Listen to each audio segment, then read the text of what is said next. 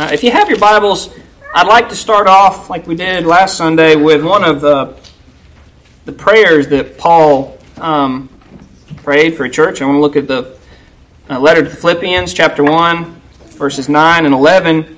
And as we did then, I want to read it, and then I want to try to pray this for this church and for you and for me.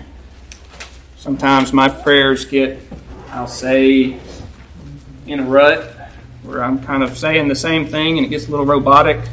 And so going to Scripture and looking at the prayers that are in there, that's good models to use when you need to break out of those kind of ruts that we can get into. So it's been a blessing to me. So this is the letter to the Philippians, chapter 1, verses 9 through 11. And this I pray, that your love may abound yet more and more in knowledge and in all judgment. That your love may abound yet more and more in knowledge and in judgment, that ye may approve things that are excellent, that ye may be sincere and without offense till the day of Christ, being filled with the fruits of righteousness, which are by Jesus Christ, unto the glory and praise of God. So our prayer this morning would be that Fairhaven Church, each of our members and our visitors, it's good to have y'all, that your love one for another and towards Christ, most importantly, would grow. It's saying you've got some already, abound yet more. That your love would grow, that your knowledge would grow, that your judgment would grow. Judgment, that's wisdom, that's discernment, that's application. It's one thing to have a lot of head knowledge, but if you can't apply it to your life and to the situations you're in, you need wisdom and judgment. So grow in love, grow in knowledge, grow in judgment. Why?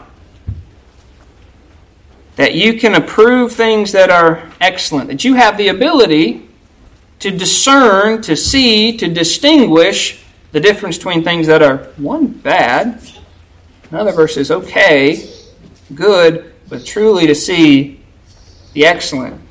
My wife's prayer request is that she be able to do the more needful things. Well, we have to be able to recognize what is the more needful thing. And when we are immature in our walk, it's often harder for us to distinguish that. So if we're growing in love and knowledge and wisdom, we can see and discern the things that are excellent so that we may be sincere and without offense till the day of Christ. That's a long time. Maybe it's this afternoon. This is not something we put off. But as long as we're alive, or until He comes back, this is what we're to be doing. We're not going to reach it. It's not a pinnacle of, okay, I have now reached, I've got it. Nope. There's room to grow. Room to grow. Be sincere and without offense. What will that look like? We'll be filled. Be filled with the fruits of righteousness. You'll read the letter to Galatians to get more information on the fruits of righteousness, but you're going to be filled with them. Now, whether filled in your life is 30-fold or 60-fold or 100-fold, I don't know. But we're to desire to be filled with them, which are by Jesus Christ. Do they come from you? Nope. Come from Him, which is why it's under the glory and praise of God. And so all this comes back to glory of God. So my prayer for you and me this morning is that we'll grow. That we'll grow in love, knowledge, and wisdom or judgment. That we'll be able to discern the excellent things, to live sincerely. It's not duplicitously, not with a double mind, not where we're putting on a show, but what we say in here is the same thing that we say and do out there. To be sincere and without offense, not causing stumbling for others. It is a real stumbling block to people, baby Christians in particular, to see someone who professes to be a follower of God, and they can hear one thing talking in the pew, but when they see you out in the world and you're doing something very different, we're causing offense. We are causing a young one to stumble. Be sincere and without offense, and be filled with the fruits of righteousness, which come from God. So when you're filled with them, praise God. Don't pat yourself on the back. It's not for your glory. You're just His, a laborer in His vineyard. You don't own it. You don't own the fruit. It all belongs to Him. It's for His account. So let's try to pray. Merciful Heavenly Father, Lord, we thank You for this opportunity to come to this local assembly, Lord, to this body, Lord, to one of the bodies of Jesus Christ, Lord, to come and try to lift praises up to Your name. Lord, thank You for being with us thus far in our prayer service. Thank You for being with us in our song service. Thank You for giving us these songs of Zion that we can try to sing praises to Your name. Lord, we know that our efforts are feeble, but Lord, we look forward to being able to praise You perfectly, to praise You as we ought. What a beautiful thought when we're free from sin and corruption and death. Lord, what a beautiful thing to think on. Lord, now as we come before Your Word, I pray that You would give us open minds and ready hearts, ready to receive Your Word. I pray that You would bless us. Lord, bless us to grow. Bless us to grow in love, true love, not the love of this world, but the love that honors You. To grow in love, to grow in knowledge, not just the world's knowledge, but to grow in Your knowledge of You, and know more about You as You revealed Yourself in Your Word. And Lord, that we would grow in judgment and discernment, and that we would be able to take what You've given us and to apply it in love and with that knowledge, and to be able to apply it faithfully, and that we would be able to see the things that are more excellent in this world, the things that You have given us to do. Lord, as we pray for Your guidance, that's what we desire, that You would allow us to see the excellent things that would glorify You, and that we would be able to be sincere and without offense, Lord, that we would be faithful servants to You, and that You would fill us with all the fruits of righteousness, that we may glorify You. Lord, help us to glorify You in all that we do. Please be with the rest of this time. Be with all those who cannot be here because of physical afflictions. Be with Brother Richard as he recovers from surgery. And please bless Sister Juanita that she'll be able to get out of the hospital soon and to get to feeling better. And Lord, be with the loved ones that care for them. Be with all those who are going to be traveling on the road soon, and just put a hedge of protection around them. But Lord, most of all, help us now as we try to worship You. It's in Jesus' name I pray. Amen. If you have your Bibles, hopefully you do, I'd ask you to turn over to James chapter 1.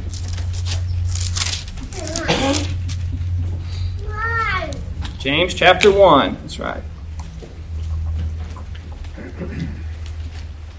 A couple weeks ago, we looked at the first few verses. I'll just start back at the beginning.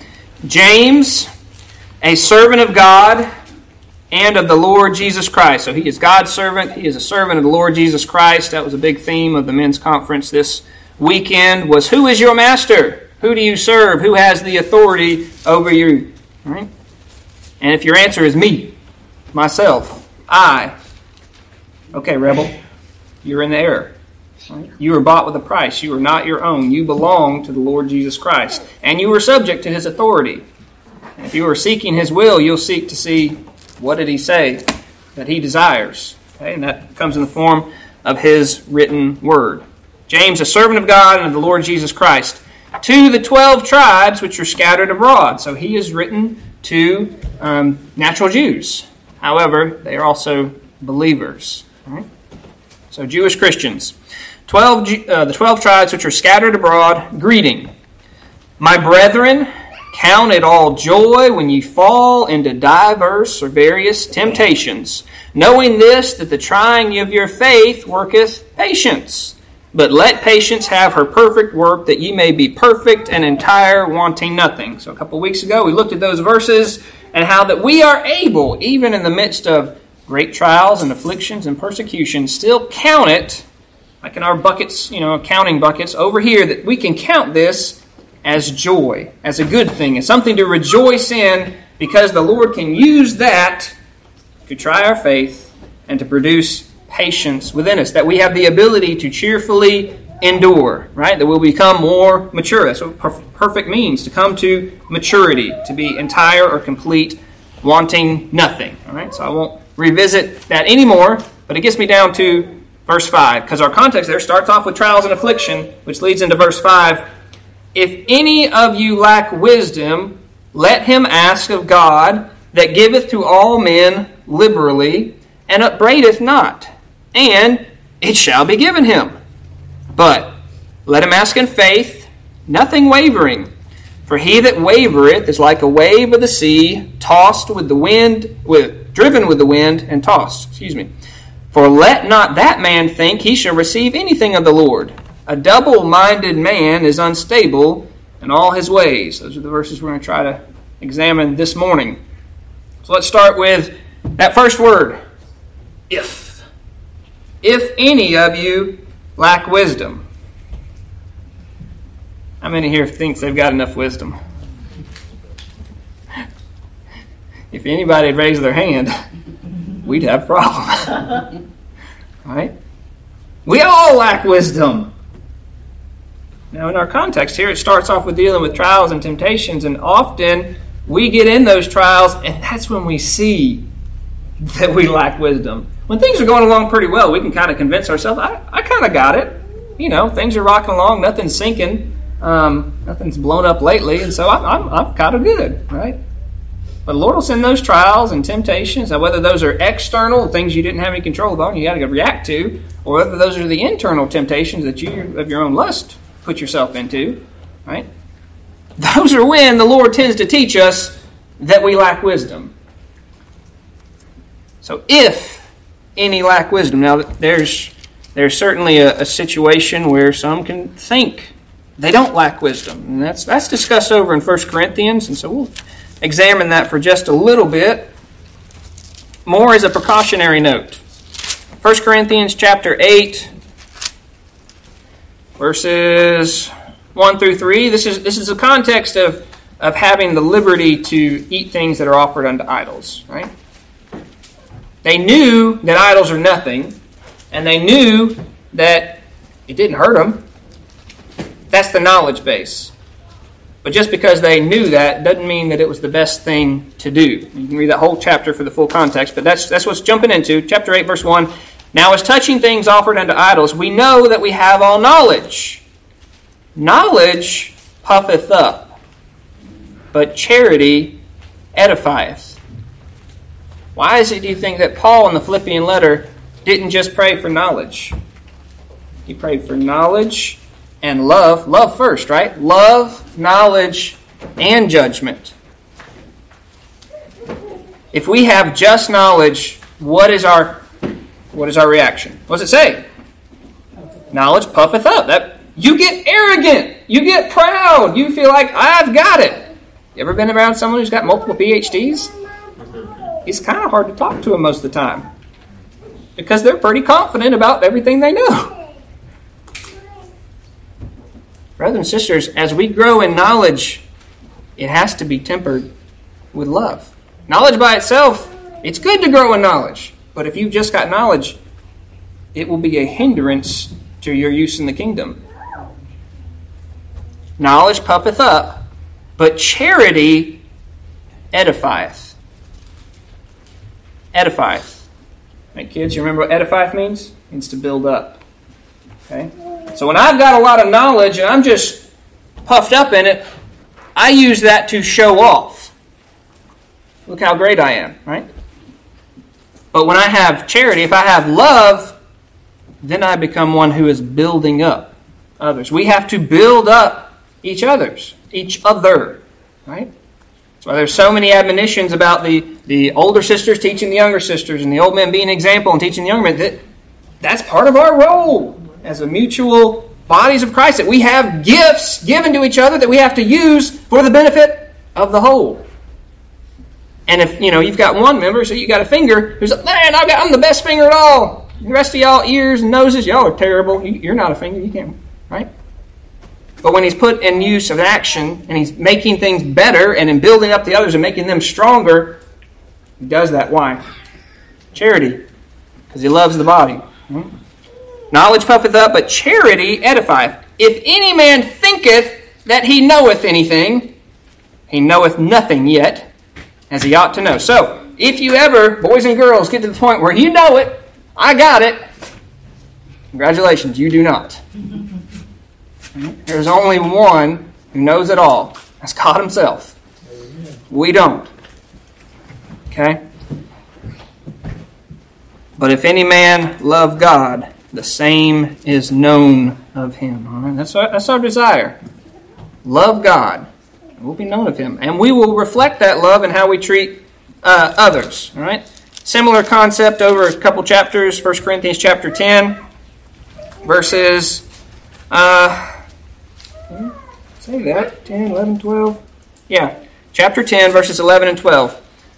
Now these happened unto them for examples, and they are written for our admonition. Now this is going back and looking at natural Israel, and they're coming out of the Red Sea, and I won't, just for the sake of time, I won't go into that. Read the whole chapter. Got questions, come talk to me.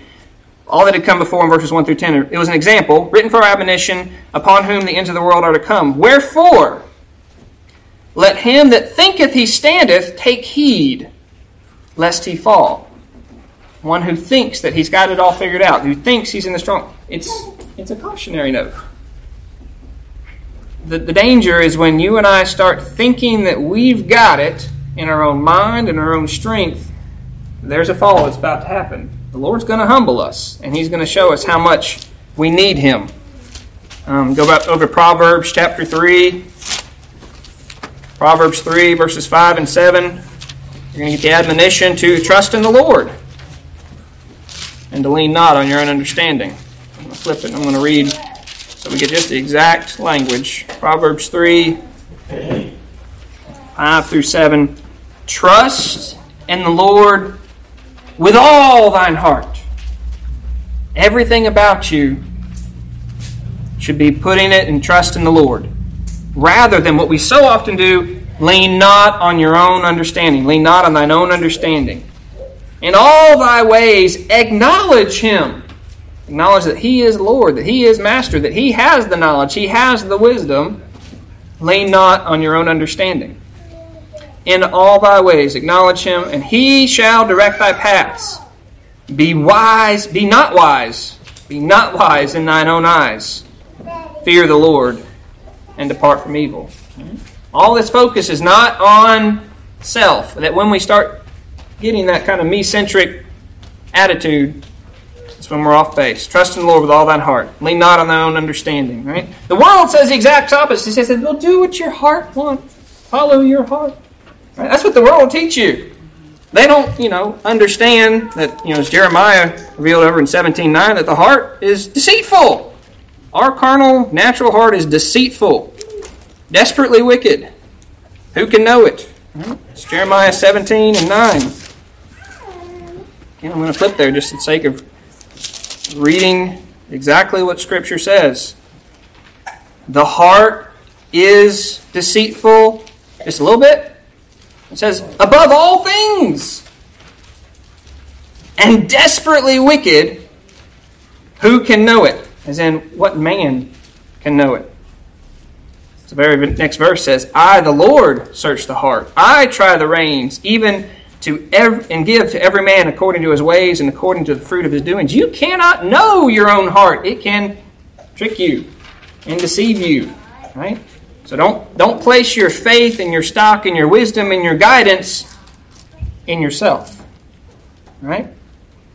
If any lack wisdom, let them ask of the Lord, who giveth liberally and upbraideth not. Wisdom, love, knowledge. Right? The same concept is illustrated again in 1 Corinthians in chapter 13 in the love chapter, right? You hear this in weddings a lot. Right? What's love, right? What they don't tend to speak about is the first couple of verses in that chapter. Right? They just jump into charity is, chapter 13, though I speak with the tongues of men and of angels and have not charity, I have become as sounding brass or as a tinkling cymbal. What does that mean? It means if I am the best preacher in the world, just absolutely the best, if I don't have charity, I might as well be up here banging a gong or hitting a little triangle for all the good it would do you. Without charity, it completely wipes it away. Though I have the gift of prophecy and understand all mysteries and have all knowledge, and though I have all faith so that I could remove mountains and have not charity, I am nothing. What? The world says, no, you just go ahead, get all that knowledge. Right? Now, even if I have it all, if I don't have charity, I'm nothing. All right? So, we've got to have the charity to go with the wisdom, to go with the knowledge. If you see over in Ephesians, probably know where I'm going with this. Ephesians chapter 4 and in verse 15, we have an admonition in here of speaking the truth. In what? In love. But speaking the truth in love, that we may grow up into Him in all things, which is the head, even Christ, from whom the whole body, fitly joined together, compacted by that which every joint supplieth, according to the effectual working in the measure of every part, maketh increase of the body unto the edifying of itself in love.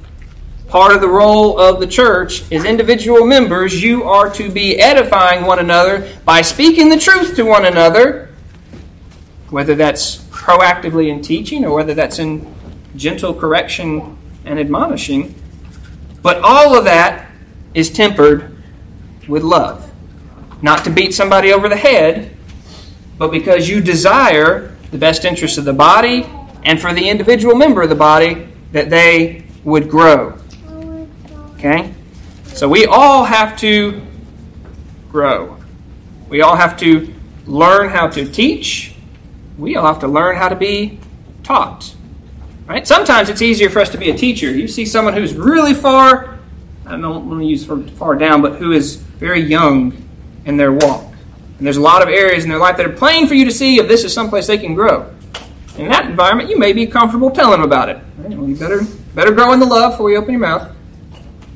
But that same person who's comfortable about doing that often is not as comfortable about having that older sister or brother come to them and do some teaching, right?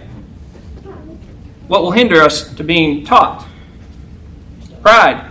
I've already got it figured out. You don't know what I've gone through. You don't know my experience. Guess what? Your experience doesn't matter near as much as what the Scripture says of how do we handle it right versus how have you handled it in the past. You want to think of an example about how we ought to approach teaching someone who is very young in their walk. And I say that in young, there are areas in all of our walks where we are very young, right? There are areas where we can be more mature. It's not just you're young and you don't have any growth anywhere, but there are spots where we've all got blind spots, right? And so here's what I want you, this is the image I want you to kind of wrap around or put in your head is how I want you to teach one another. Say you've got a kindergartner who is learning to read, right? And you've got a sweet kindergarten teacher, right? Now, as that kindergarten teacher come over, lay down great expectations, say, here it is, read it. What do you mean you can't read it? Do it! It's right there! Come on, kid, do it! What's wrong with you? Right? If that was your child, and you had that conference with the teacher, and you found that was how your child was being taught, you might have a coronary, right? But how often do we expect that of each other? Right? We're to teach in love, right? Y'all go read that love chapter. There's like 3 different descriptors in there for patience, right? Being long suffering, forbearing one another, right? Patiently, kindly, gently, meekly, all the ways that Jesus taught, right? He spoke very, very softly to his sheep. Now, he had harsh and direct words, but you know who they were for? The Pharisees, the ones who didn't think they had a problem, the ones who already knew it all. He would speak very hard and sternly to them. But for his little sheep, he was very gentle. He was very patient. Okay? And so, the same way that you know that with that little kindergarten, it's going to take time. It's going to take practice. It's going to take labor. And that admonition about not being weary and well-doing, what's implied in there is it's going to take repetition. Right? If you could just do it once and be done, there'd be no need for that. Do it well and then be done. No. It's an over and over and over. Building up. Y'all ever built anything? Does it happen immediately? No. Right? Any construction project inevitably is going to go over time. Right? It's going to take too long. It's going to take longer than you planned. It's going to be roadblocks. There's going to be hindrances. You're going to run out of materials. All those little things that just in natural construction. Why do you think the Lord uses the illustration of edify? Build up. Right? It is a long gradual process. You have to be diligent about it. And often, it takes the longest to do the foundation. I want you to think about the pyramids, right? That first layer, it's huge. How discouraging when if you're standing at eye level, you can see the first row, but all those things back you can't even see, and you feel like, we're not getting anywhere. Pharaoh said this has to be 40 stories tall, and we aren't even off the first one. And so laying that foundation, that first layer, you got to be diligent about it. You have to be patient. You'd be tempted to give up. Don't. Don't be weary in well-doing. Don't be weary in building up not only yourself as you're trying to serve the Lord, but building up your brothers and sisters in Christ. All right? All right? So let's go back to our text. We're in James. Right? So, we started with if.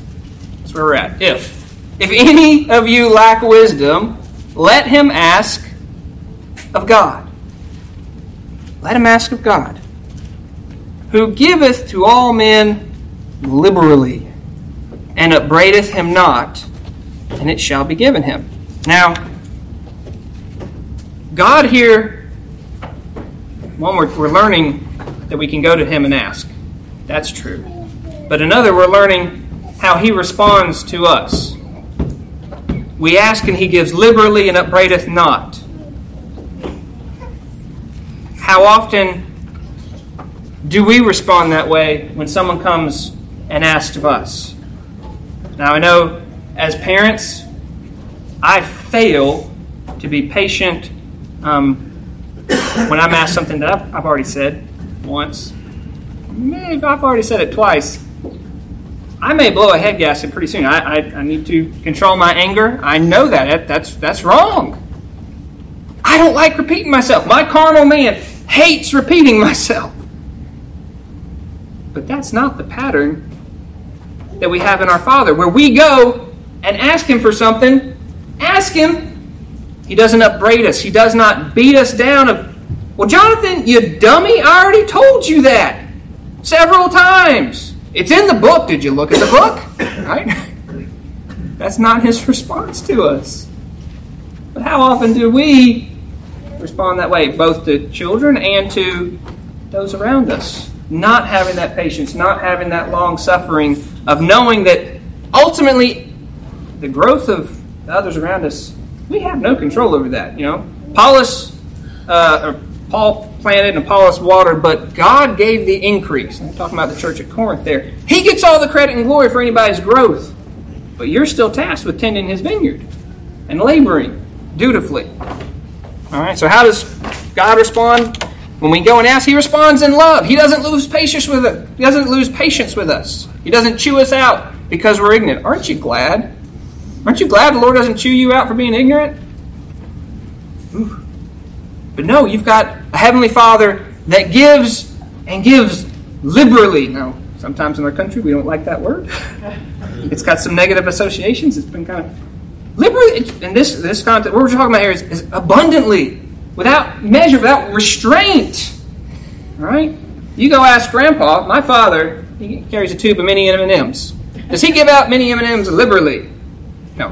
He's got 20 grandkids. Each kid gets 2 mini M&Ms. A tube can last like a year. That would not be liberally. But you go to your Heavenly Father and you ask him for them. It's like he pulls out the whole tube and then gets another and then gets another and then gets another. Right? Liberally. Of the things that he desires for you. The things that are good. Every good and perfect gift cometh down from the Father of love, in whom there's no shadow of turning nor variableness. Right? The good things come from God. He gives you what's good. It may not be exactly what you asked for, because guess what? You don't know what's good. You don't have the knowledge and love and discernment to be able to see what's the more excellent thing. But guess what? He's got all that, and he gives you what you need. Liberally. And doesn't upbraid you when you ask. Okay? Now we know that God gives liberally. You know how I know? We call it, theologians call it common grace, but he gives blessings to everybody in creation. His children and not. You know what they are? Examples? The sun. It rises every day. It's his sustaining grace. He set up the world and he sustains it. It comes up and you don't freeze to death. because of that grace. He sends rain, both on the righteous and the wicked. And so you don't starve to death because you don't have rain. You ain't going to have grain. You're not going to have bread. You're not going to have anything. And so He feeds the world and all that's in there. That is a grace that He gives. That is a liberal blessing. Right? That's to everybody. That's not restrained, right? But what do we know that He gives to His children? The ones that He chose before the foundation of the world, the elect, the ones that He chose in particular. What does He give? What did He give? He gave the best thing ever. He gave His Son. He gave the best thing that could be given is that He took His precious Son, the second person in the Trinity, Jesus Christ our Lord and Savior, sent Him into this world to be a substitute to pay for your sin and your sin and your sin. And every single sins of all of His children at one time. He which knew no sin became sin on your behalf. You cannot have a more liberal blessing. So if He's given you the best, why are you afraid to come and ask for something that's much smaller? Lord, I lack wisdom of what to do in this trial. Lord, I don't know what to do here. I'm in sorrow, I'm in affliction, I'm in pain. He's already given you the best thing that can be given. And so one, hold that in perspective. Because all the trials of this world are going to be seen as nothing to when that first time you open your eyes in glory. It will all be just infinitesimally small. Hold that. But He's already given you the best, so why would He not give you what you need now? He gives liberally. So go unto Him and ask. How do you ask? Well, obviously the most way is direct is prayer. You go in prayer. You go and commune with your Heavenly Father. He has opened up that veil by the path of Jesus Christ, by His body, and given you access into His throne room directly, and He makes time for you. Every time you go to Him, He makes time for you. I used this illustration before. You try to reach out to the President and have a word with him, or the governor, or whoever. Y'all got clout enough to have 5 minutes? I don't. How about the mayor? I'll tell the mayor. Maybe I get an appointment. Maybe in 2 or 3 weeks I can sit down for 30 minutes and share. Anytime you want, you can go to God of all the universe, the Creator God who loves you so much that He sent His Son. You have the ability to go to Him. And yet, don't we count it as a cheap thing? It's like a throwaway flip phone. We'll toss it in the drawer over there and forget about it until things get bad. Oh, I better go check on that and see if I can't get a line. Instead of it being a precious, precious gift. So go and ask Him. Go and ask Him directly. And also go and ask Him directly through His Word. I want to know what the will of God is. It's not some mystery. The revealed will of God is right here. He gave it to you. The Bible is the revelation of God. It's what He chose to reveal about Himself to you. Right? He's not trying to hide the ball. You'll ever have some really fun professors or teachers who, it's like they just enjoyed hiding the ball, where it's just like, come on, don't you figure it out? Come on. And it's like, it was a game to them of watching you squirm and not knowing what they wanted. God's not like that. This is Him revealing Himself to you because He wants you to know it. So go and inquire. Inquire directly through prayer. Go inquire through His Word. And while you're doing that, go ahead and be praying that the Holy Spirit would open your eyes and teach you. Because what's the best teacher of the Word? Is the Holy Spirit Himself. It's not me. If the Lord doesn't intervene, and every time I come before and apply the Holy Spirit to where it can go in and teach you, we're in trouble. If I'm up here by myself, I know when I've been up here by myself, it's a very lonely and scary time, and it feels like time passes very slowly. It probably feels like it even passes slower for y'all. Right? That's miserable. So pray. Pray that the Holy Spirit would open your eyes and teach you from His Word. Okay? The next verse has a but, right? He giveth to all men liberally, and upbraideth not, and it shall be given him. But, whenever we see a but, kids, we need to go back and read what happened before, because it's referencing that. Right? We need to know what it's saying. So there's a caveat. There's some additional information we need. Lack wisdom, ask of God. He giveth to all men liberally, and upbraideth not. Upbraideth means He doesn't jump down your throat because you're asking. And it shall be given him. Wisdom shall be given him, but let him ask in faith. Nothing wavering. All right? Asking in faith. sometimes we get kind of, confused, or seem like that's some kind of mystical or hard thing to wrap our head around. What are we asking in faith? What does that mean? Faith in what? Belief in what? What are you persuaded of? Well, if I'm going to God to ask for wisdom, one, I have to be persuaded that He has wisdom. That He has wisdom. That may seem just so obvious to you. That may seem obvious to you, but you've got to have faith that God's got more wisdom than you are, because you're not going to ask. You don't go to someone who knows less than you for information, right? As an attorney, you want to bring in an expert witness, someone who can say, all right, tell me about this thing. I don't really understand it, but you tell me, and I'm going to rely on you. Well, I don't go to, the mechanic to ask for the vet expert, whatever. You go to the one who's in the field. You don't go to someone you know has less information for you. That's a poor choice of experts, right? Well, when you're going to ask God, guess what? He's got more wisdom than you. You've got to believe that. You're not going to someone who knows less. Right? His ways and thoughts are higher than your thoughts. That's in Isaiah 55, right? Isaiah 55, 8 and 9. Okay, I'm just going to flip that and read it. 55, 8 and 9. For my thoughts, this is God speaking, my thoughts are not your thoughts. He does not have the same level of thoughts as man. Neither are your ways my ways. The way we go about doing things are not the same as God's. For as the heavens are higher than the earth, right? This is a simile, right, Elliot? As the heavens are higher than the earth, so are my ways higher than your ways, and my thoughts higher than your thoughts, right? This is not just a little bit of a scale. It's not, okay, you're down here on the limbo pole and I'm up here. It's like our thoughts are basically dust level, and He's beyond the stars. That's how much higher His thoughts and His ways of doing things are than us. So He has, when you go to Him and you're asking for wisdom, have faith that He has wisdom. Okay? He has all of it. That's right. We have examples explicitly in the Old Testament that show when He gives that wisdom. We read those recently, right, boys, over in Exodus. When Moses was getting the pattern from the ark, not only did he, and all the other instruments of the tabernacle, he was given what to build. What did God also say? Who was going to build it? Right? 2 specific men. Right? Do you remember the description He gave for those men? 31:2 in Exodus. See, I have called by the name Baaseel, the son of Uri, the son of Hur, the tribe of Judah, and I have filled him with the Spirit of God in wisdom and in understanding and in knowledge and in all manner of workmanship. He had put the wisdom in him. God had it, and He put it in the man so he could use it in His service. Right? And same thing say about the other man.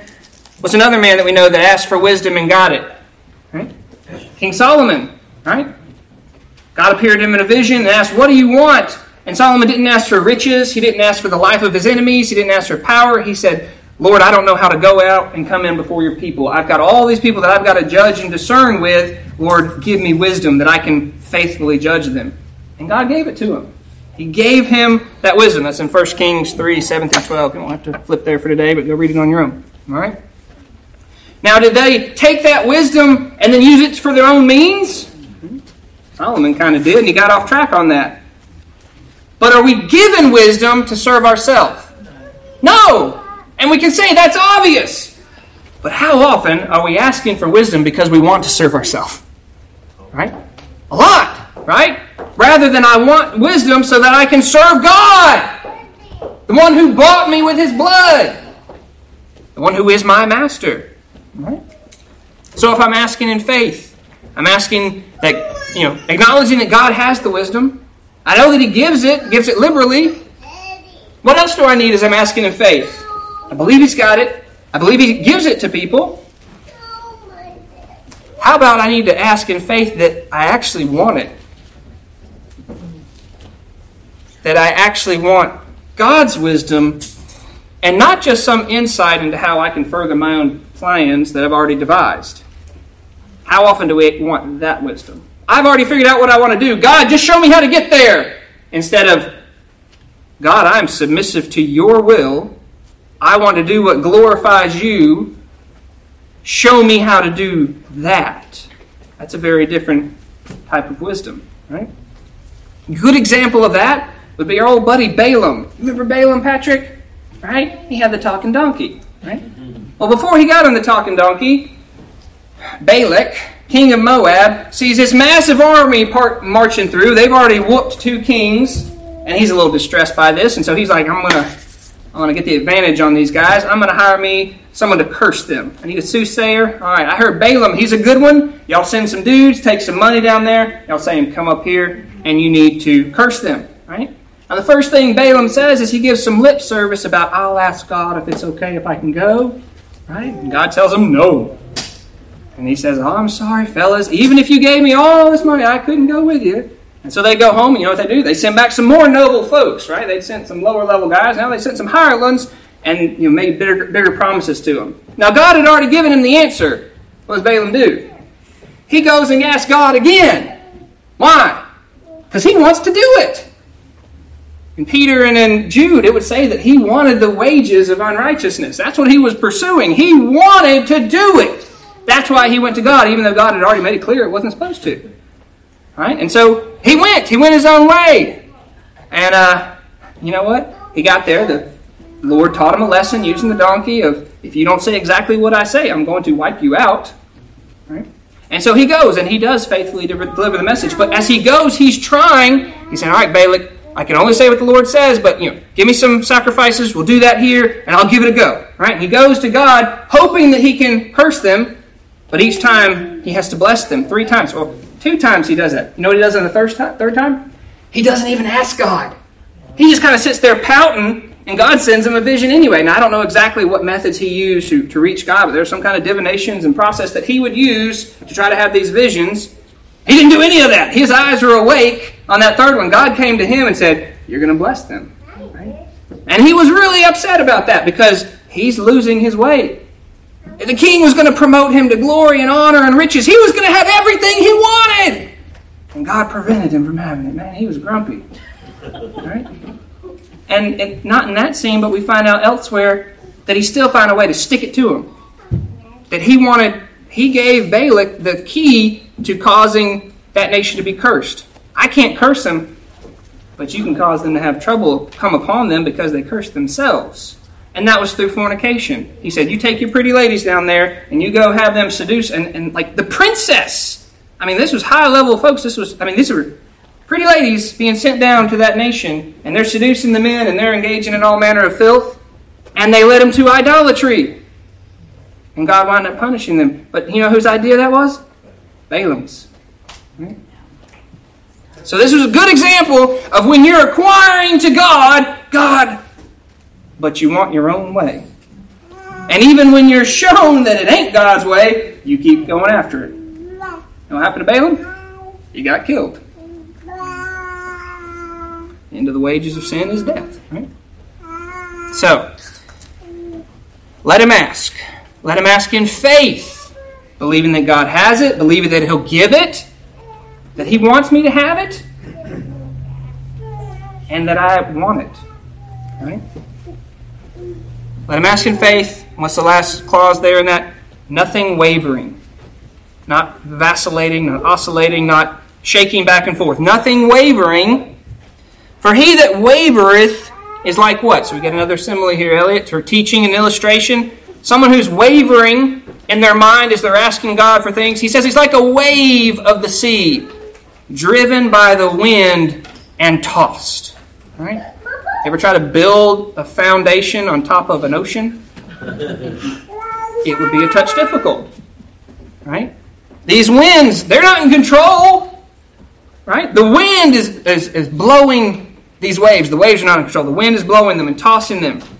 It says, let not that man who's wavering and being tossed like a wave think that he'll receive anything of the Lord.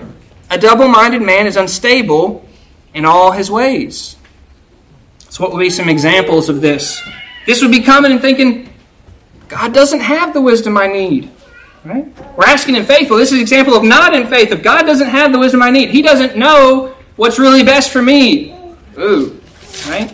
That's when you're saying, God, I got this. You just kind of open that door and I'll go through it. I know what I need. I just don't know how to get there. As opposed to, Lord, you know what I need. Show me what I need. Show me how I can serve you. Right? How about God doesn't love me enough to give this to me? You ever beat yourself down? You know what a sinner you are. Your sins have been revealed to you, and you see them clearly, and you think, I can't even go to Him because He won't. He won't even answer it. I'm not worthy of being answered. Brothers and sisters, if you are worthy for Him to send His Son to die for you, you're worthy to come before, because of His Son, to ask for the things that you need now. He's worthy. Because He's worthy, you're worthy.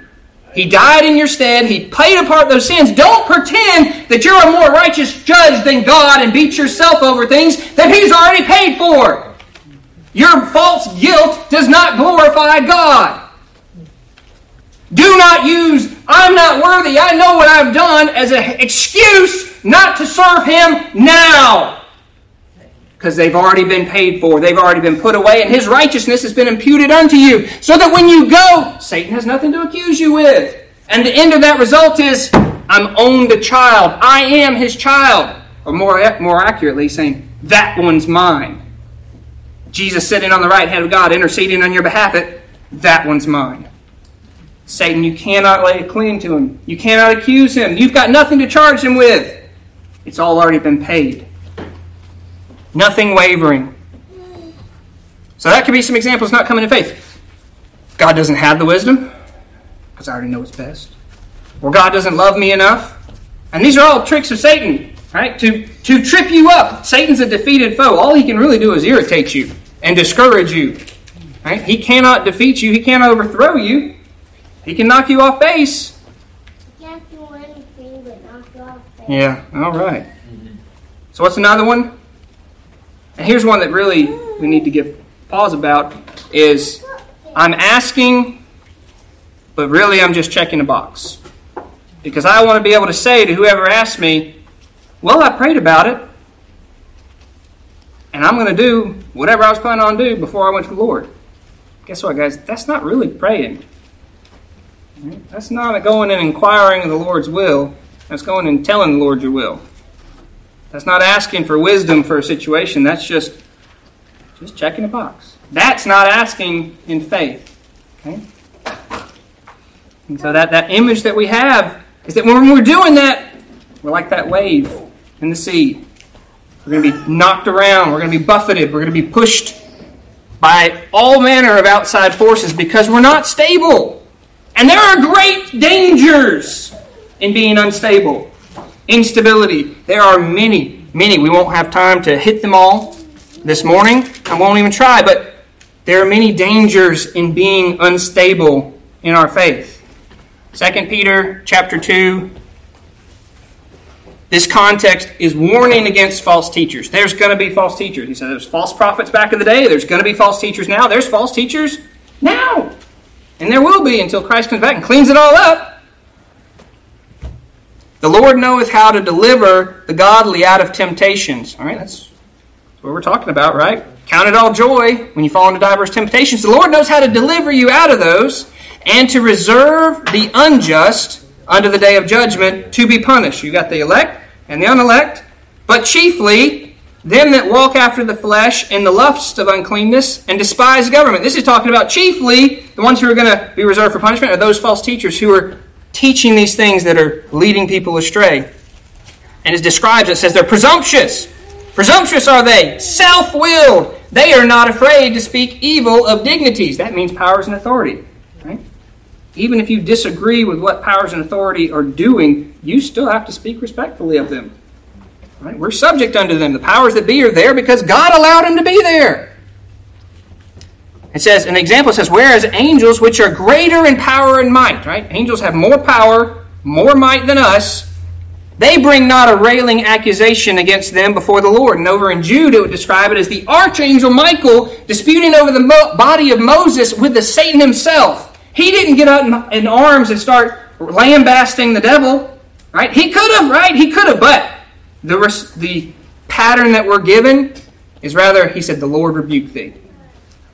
The Lord rebuke thee. You leave it in the Lord's hands. The Lord says, vengeance is mine, I will repay. That's His job.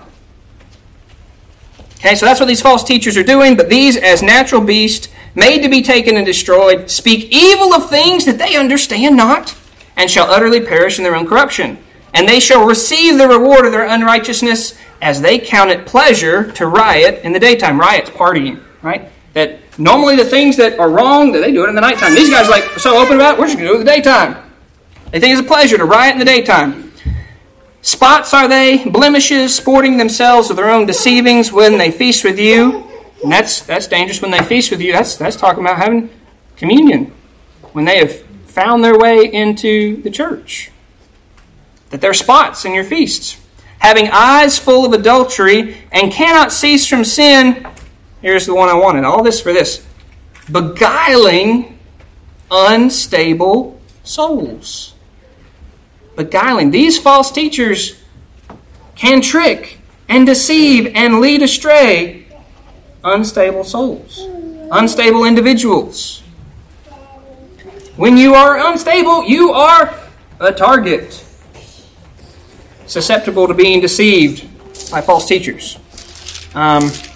Later in the same book, in 2 Peter 3 and 16, it's talking about Paul's epistles. It's acknowledging that some of them are hard to read. It says, also in his epistles, speaking in them of things which in which are some things hard to be understood, which they that are unlearned and unstable rest. And that rest is not the repose, it's a W. Rest isn't like, where we get the word wrestle from, but it's to twist, to wrench, to torture the Scriptures. Y'all ever know anybody who's just tortured the Scriptures because they have a point to make, whether it's in there or not, but if they twist it enough and you can kind of see it, right? He's saying that's what the unstable and unlearned are doing. So do we need to grow in knowledge? Yes. Do we need to grow in love? Yes. Do we need to grow in wisdom? Why? So we can stand fast for the Word and not be defeated or thrown off. Not defeated. They can't defeat you. But not to be discouraged, not to be led down a wrong path by these false teachers. We must be stable, right? Ephesians 3:17 would be rooted and grounded in Christ's love, right? That's a very stable, permanent position, right? Rooted and grounded. Y'all know any trees that get up and walk away very often? It takes a big old hurricane to uproot a tree, right? We need to be rooted and grounded as opposed to that wave where just the littlest breeze and it's gone. Right? Let's read a little bit over more in Ephesians. Ephesians chapter 4. Get my fingers to get me back to it.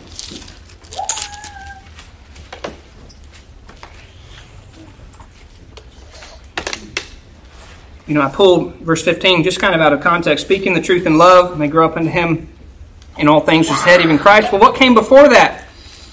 It came that Jesus ascended up on high and gave gifts unto men. It describes the men, the gifts. Some are apostles, some prophets, some evangelists, some pastors and teachers. Why? For the perfecting of the saints. Does that mean you're going to be perfect in this world? No. It means the maturing, to make you complete.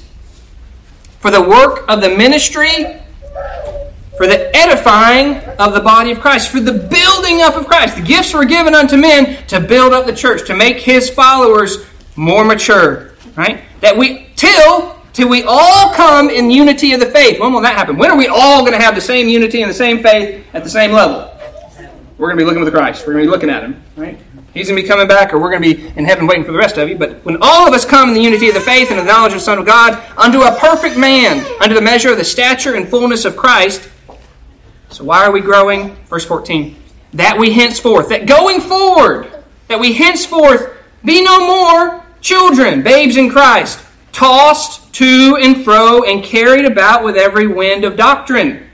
Right? That's the same image of that wave that's tossed to and fro and it's carried about, that a slight bit of false teaching. You're not prepared for it because you're still not emotionally, but spiritually immature. You have not grown in knowledge, you have not grown in wisdom, and you have not grown in love sufficiently to be able to withstand that. By the sleight of men. Y'all ever seen a street performer, magician, right? They've got sleights with their hands. You're looking over here and he does the thing, right? Oh, it's impressive. Is it real magic? No, he's just deceiving you. It's the same manner with false teachers trying to distort the gospel of God, often for their own pecuniary gain. And cunning craftiness, whereby they lie in wait to deceive. Right? We henceforth be no children, tossed to and fro, but we've got a but, right, Elliot? But means everything that comes before. But instead, we speak the truth in love and grow up into him in all things. We grow and we build up so that we are not like that anymore. When we start off as babes in Christ, we don't have much knowledge. We don't have much wisdom. We don't have much love. but we can't stay there. That's the danger, guys, that we cannot just be content to come here on Sunday morning, sit for an hour or whatever, and that just be your full service to the Lord for the week. That ain't good. Amen. He bought you all, lock, stock, and barrel, the whole thing. Your soul, your mind, your body, your heart. He gave you a family in your charge to care for His glory. He's put you in a church where He wants you to serve. He's put you in a job where He wants you to serve Him. And all things that you do it unto the Lord. You should be reflecting His light and His glory in every decision you make. That's the stakes that we're in. This is not something mild, passive. This is not a civic club. Right? This is something supernatural. This is something that cannot be described or wrap your head around with your carnal mind. It's bigger than that. All right, we sing the children's song, right? You got the image of being tossed in the wave. What's the children's song about? I shall not be moved, right? Why won't I be moved? Because I'm like a tree planted by the waters. I shall not be moved, right? You can see that over in Psalm 62 and Psalm 1, like a tree planted by the waters. I'm going to be able to continue to bear fruit regardless of the situations around me because I'm connected and plugged in and planted where my Lord wants me to be in His service. I'm not dependent upon the external stuff of this world for my gratification or any of those other things that I can get twisted off on. Right? And remember, all this in James was in the context of trials. That's why I need the wisdom, because I'm going through trials that are trying my faith. I've got opportunities to be found faithful, or I've got opportunities to not. So each decision that we make, it's, do I follow the Lord here, or do I do something else?